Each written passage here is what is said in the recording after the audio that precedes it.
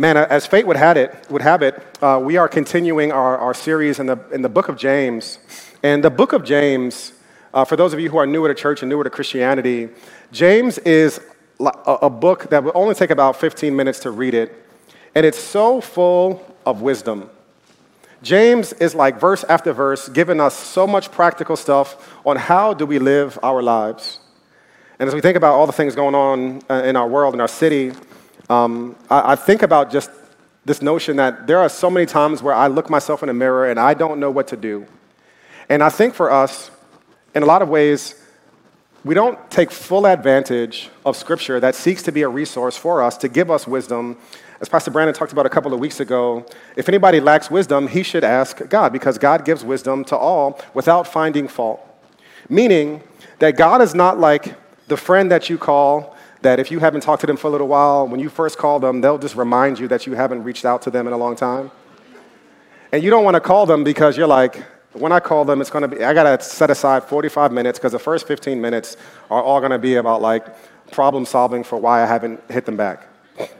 Scripture says that God gives wisdom to all who ask without finding fault, which means that when we go to God and ask God for wisdom, God is not holding over your head your prayerlessness or your previous ignorance. God is a free dispenser of wisdom.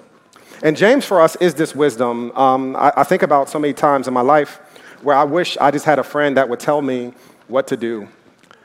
One of the things that I think stuck out to me after my grandmother passed away, my mother's mother, after she passed away, was that my mother would talk about how much she missed her mother in every way. But specifically, one way that stuck out to her was that my grandmother was like the source of wisdom in our family. And that when there were complex issues, we could just turn to grandma. And now that my mother, she's not older, now that my mother has graciously acquired additional years and beauty. Yes, give it up for my mother, y'all.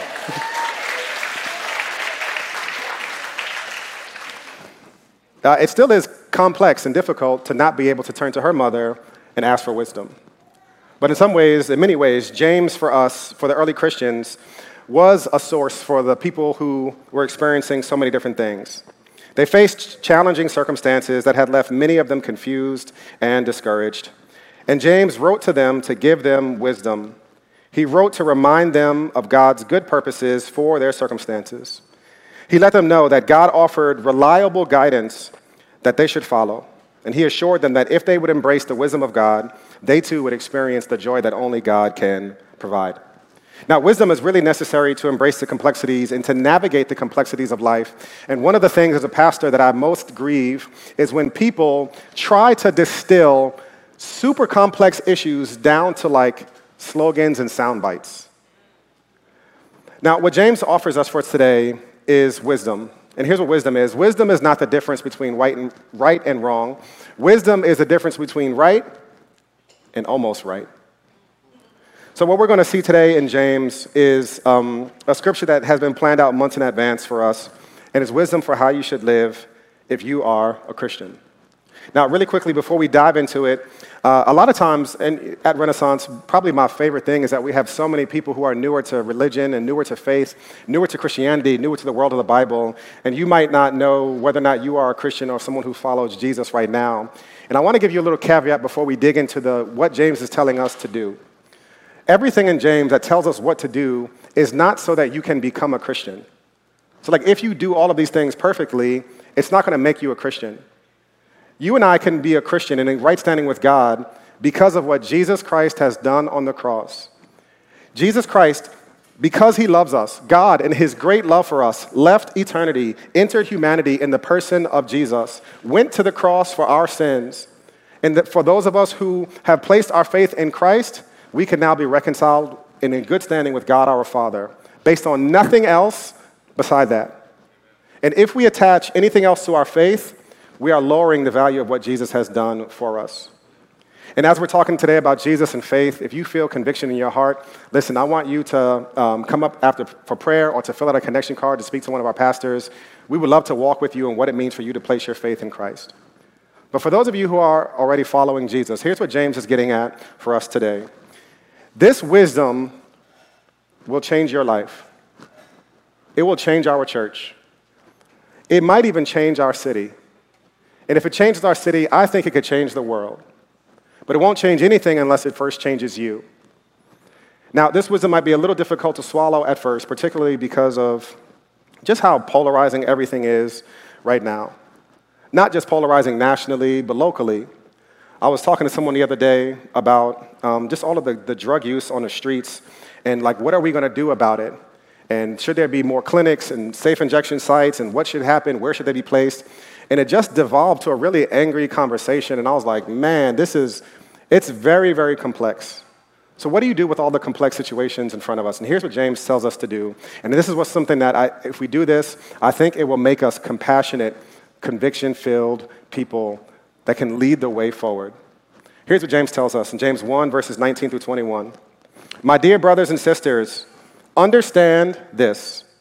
Everyone, not some people, everyone should be quick to listen, slow to speak, and slow to anger. For human anger does not accomplish God's righteousness. Therefore, ridding yourselves of all moral filth and the evil that is so prevalent, humbly receive the implanted word, which is able to save your souls. Now, to everybody who went out last night and you got about 3-4 hours of sleep and you're about to take a nap now because we're in a nice, dimly lit auditorium, two things. One, I can see you when you fall asleep. But two, before you take your nap, all I want you to remember from today is these 3 phrases. Quick to listen, slow to speak, slow to anger. What should you do in your personal relationships? You should be really quick to listen. You should be slow to speak. You should be slow to anger. What should you do about all of the gun stuff going on in the country? You should be quick to listen. You should be slow to speak. You should be slow to anger. What should you do about the most polarizing issue of our time with abortion? You should be quick to listen. You should be slow to speak. You should be slow to anger. Now, what James gives us is wisdom that is difficult for us to hear. And I think for some of us, we discard James's wisdom here because we think about the most outlandish thing people would say or the most outlandish person, and we want to throw away the baby with the bathwater because of, in our minds, we can think of people and situations that nobody should listen to. Yesterday on our ride out against gun violence, as we got close to Harlem Hospital, and Brandon and Malia set up a vigil that we would do, that we would release balloons in the air for people who have been lost to gun violence. And as we got our way close to Harlem Hospital, we were chanting, "Wheels up, guns down," and a man started yelling at us, "I want more guns so we can kill more people."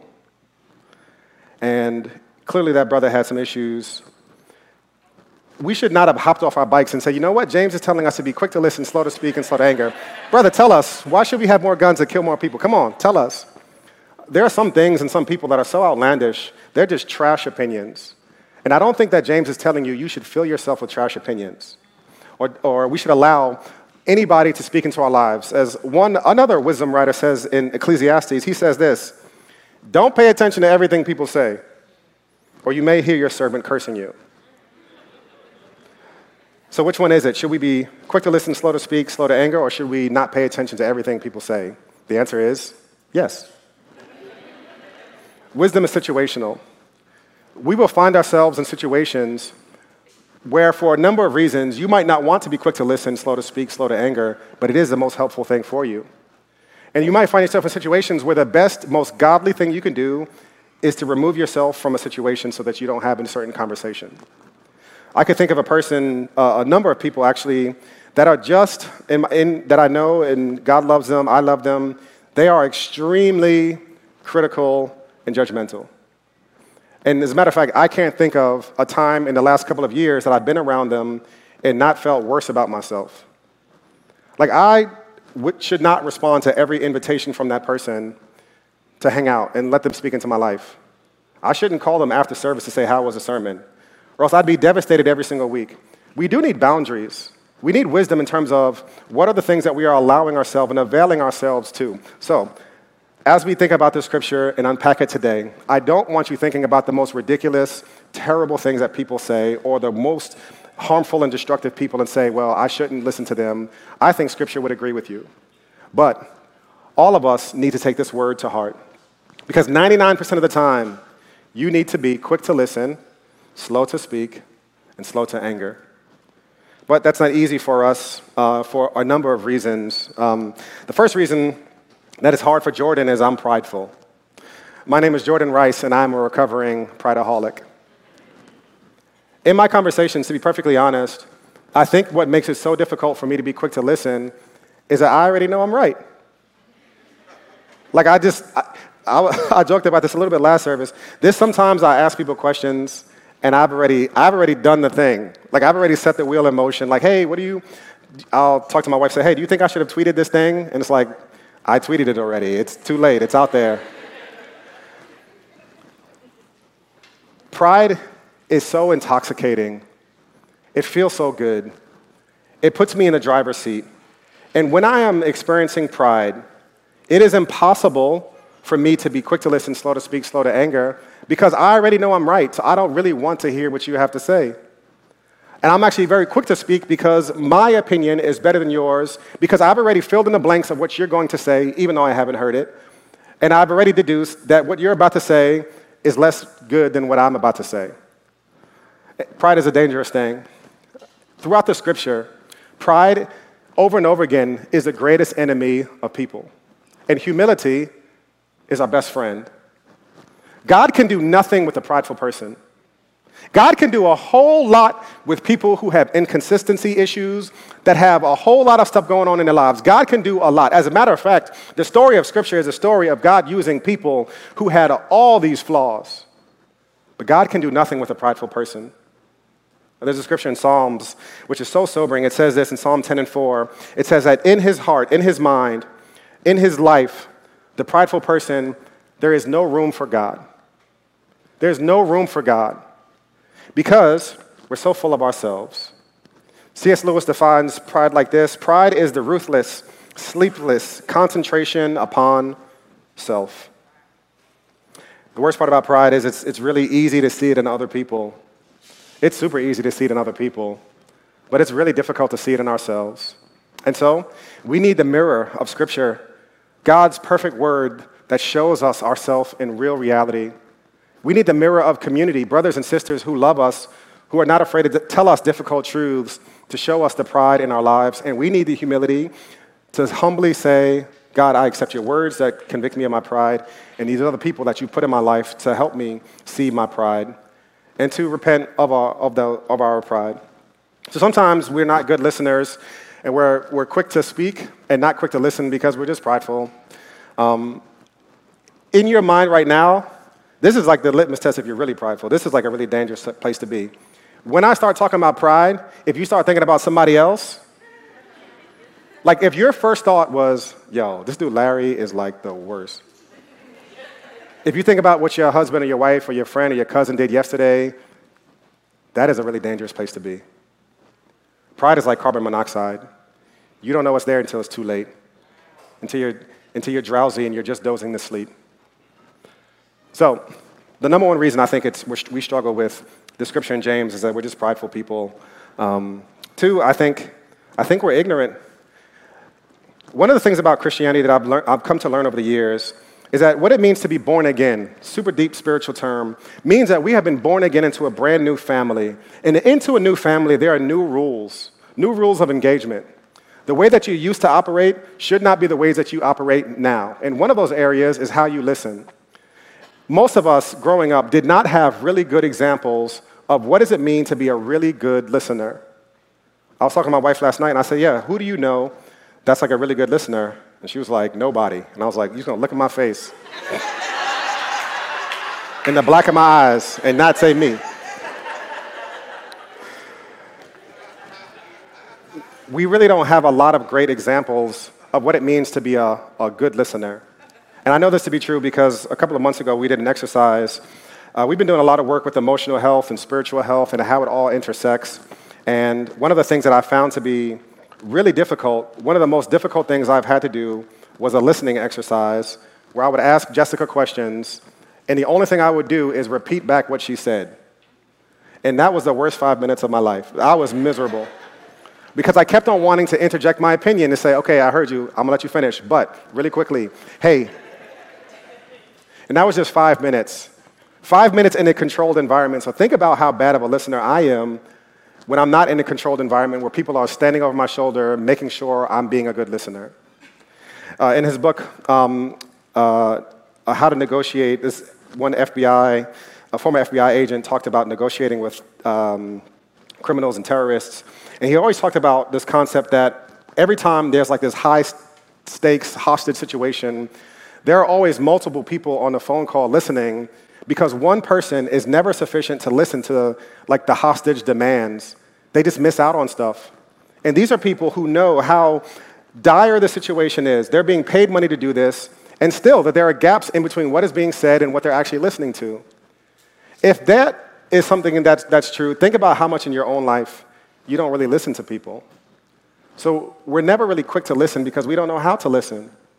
Here's what I want you to do as you think about the conversations you're going to have today, this week, this month, personally, with your friends, family, coworkers, people you disagree with. Have you truly heard the person? And how do you know that you've heard the person? What they're actually saying? What I would recommend that you do is, one helpful thing that I do, especially when I sense myself getting a little angry or sense myself getting a little prideful, wanting to respond very quickly, is I will repeat back to them what they just said.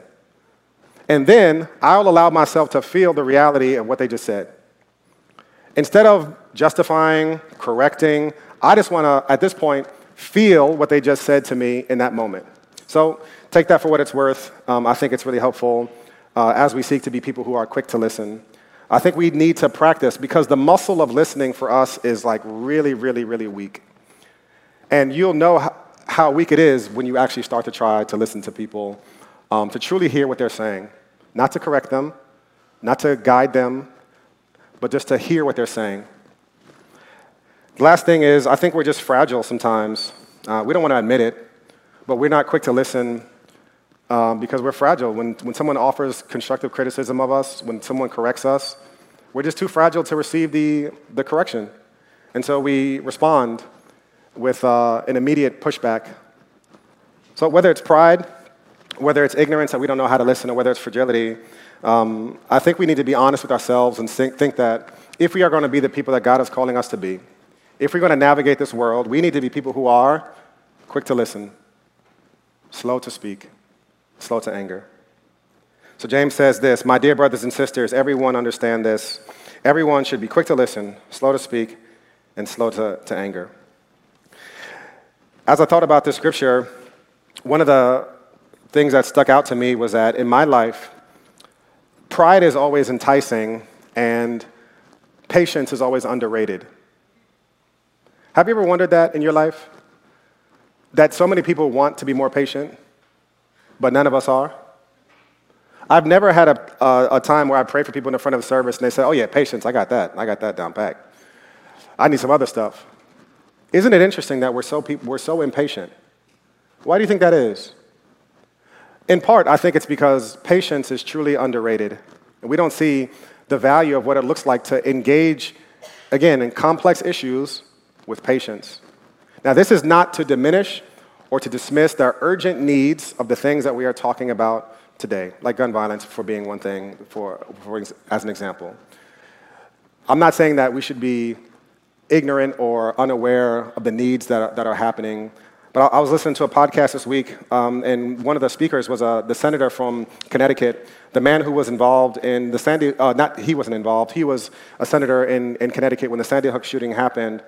And he was talking about the deal that the Congress just passed to the first historic deal in over 30 years to have some sort of gun reform. And he was talking about, well, of course this is not everything I wanted, but this is a step in the right direction. And one thing that I've thought about, that I've thought about in my own personal life, that I don't always apply to larger situations, it's this. Direction is always more important than speed. The direction that we're going in is always more important than speed. You can be going really fast in the wrong direction. And while I would like for there to be more progress in different things, I think patience is really underrated. And for us to be people who actually see things change over time, if you were to look back throughout American history, the people who actually saw like real change, They didn't get it overnight. And one of my fears in our instant gratification culture, Amazon, Twitter, like everything happens so quickly that we have been discipled to expect everything that must happen needs to happen now, just because we said it with exclamation points. And that's not the way the world works. So James encourages us and challenges us to be slow to speak, quick to listen, slow to speak, and slow to anger, and to not underrate patience and what it does. And then James continues with a part of the scripture that for some of you might be kind of hard to hear because you're angry now. He says this, "For human anger does not accomplish God's righteousness." After Uvalde, I was ready to throw my phone out the window. I said, if I see one text, one tweet with thoughts and prayers, I'm going to fight somebody. I was so mad. And what James gives us is a little bit of a warning. He says, human anger does not accomplish God's righteousness. Now, Jesus in Scripture got angry. There's one scripture in John 2 where it says Jesus made a whip out of cords and drove the money changers out of the temple, turned over tables. Anger is good. Anger is a God-given emotion, but what James is drawing a contrast in between is human anger and God's anger. God's anger is anger at injustice, to reveal injustice and a wrong that needs righting. This anger should be around every time we see the loss of life. But Scripture tells us that anger should not be your first emotion or the most dominant emotion about you, because that's not the most important thing about God. The Lord is compassionate and gracious, slow to anger, abounding in love, as it says in Psalm 103. And that scripture is actually repeated over and over and over again, 7 times in Scripture. The Lord is compassionate and gracious, slow to anger, abounding in love. Now, if you were to read through the Bible, you would see that anger is not God's first emotion. And unlike my anger, which is usually full of incomplete information and self-righteousness, God's anger is perfect and pure and full of his other generous attributes of compassion, grace, and love. So what James is talking about is not God's anger, but it's this chronic anger that really does negatively impact us. And so many people, they're not quick to listen or slow to speak because they are quick to anger. And I don't think that there's any way forward without listening to what James is telling us to do. There's no way forward in your personal relationships. Listen to this. As you are thinking about navigating the difficult people in your life, you will irreparably harm your relationships if you are not quick to listen, slow to speak, and slow to anger. If Renaissance seeks to be a body of people that offer help to a confused and hurting world, we will not be worth our weight in salt unless we are quick to listen, slow to speak, and slow to anger, because human anger does not produce God's righteousness. Human anger is destructive anger. Destructive anger is not concerned about the wrong anymore. Destructive anger is now rooted and pointed at the person through whom we are angry at. So now we've lost sight of the cause, and now we're just angry at the person.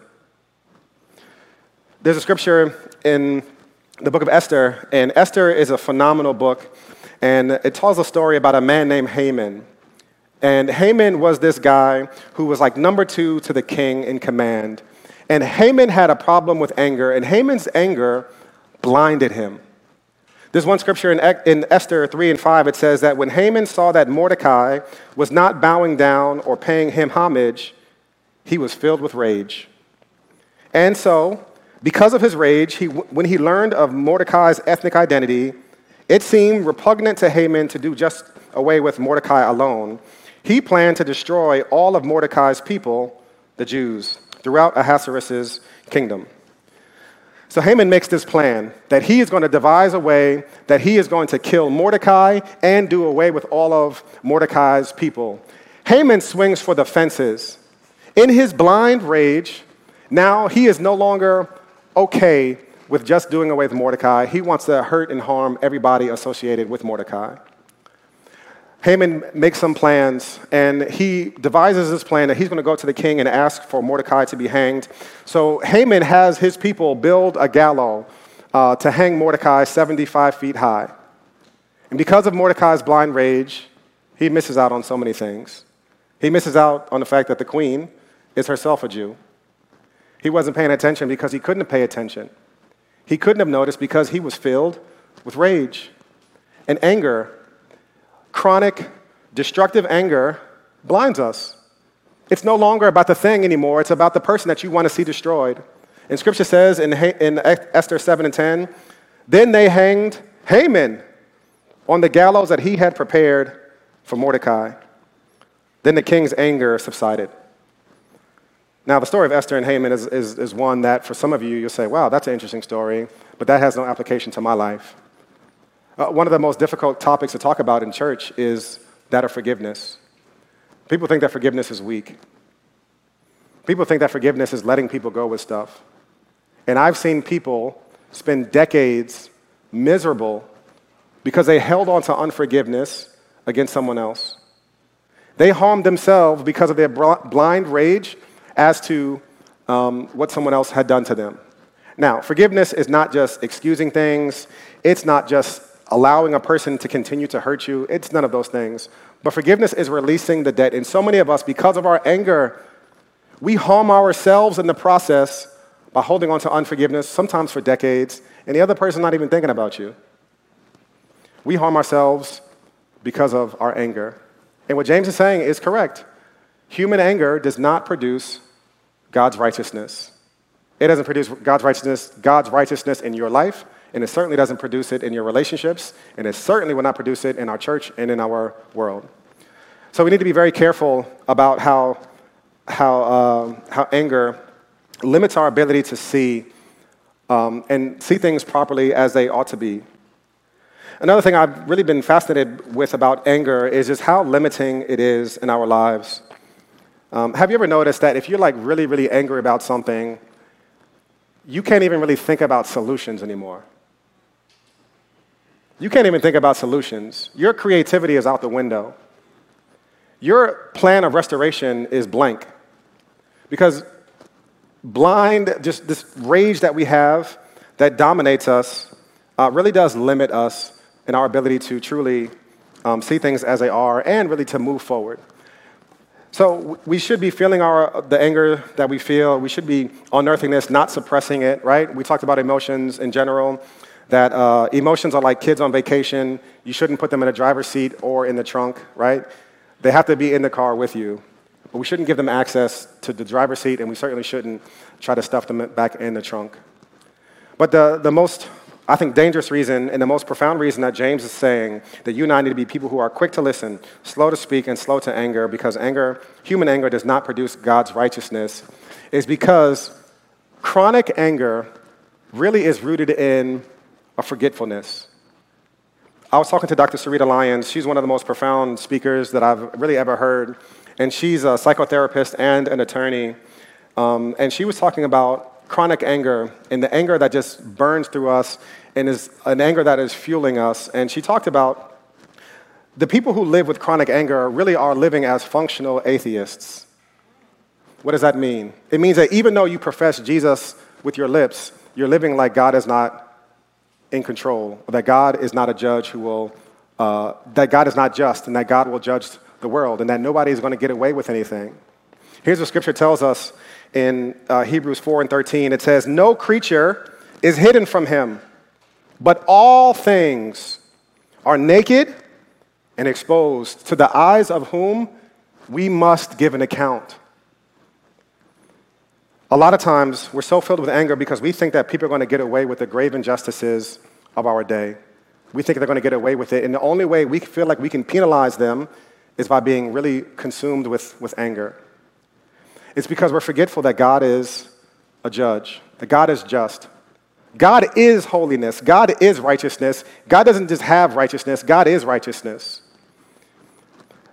You know, growing up, I think about the ways in which if you trusted that God was just and that God was a judge and that God was going to have the final say, it would allow us to not be consumed with anger.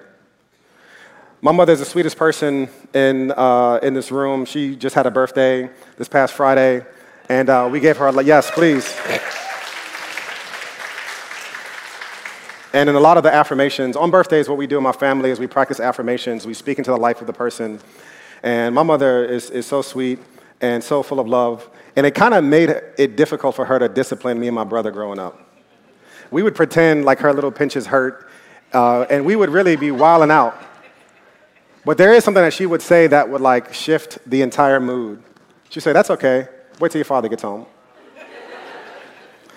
And she would be calm after that, like, "Oh, no, keep doing that. Let your room stay dirty.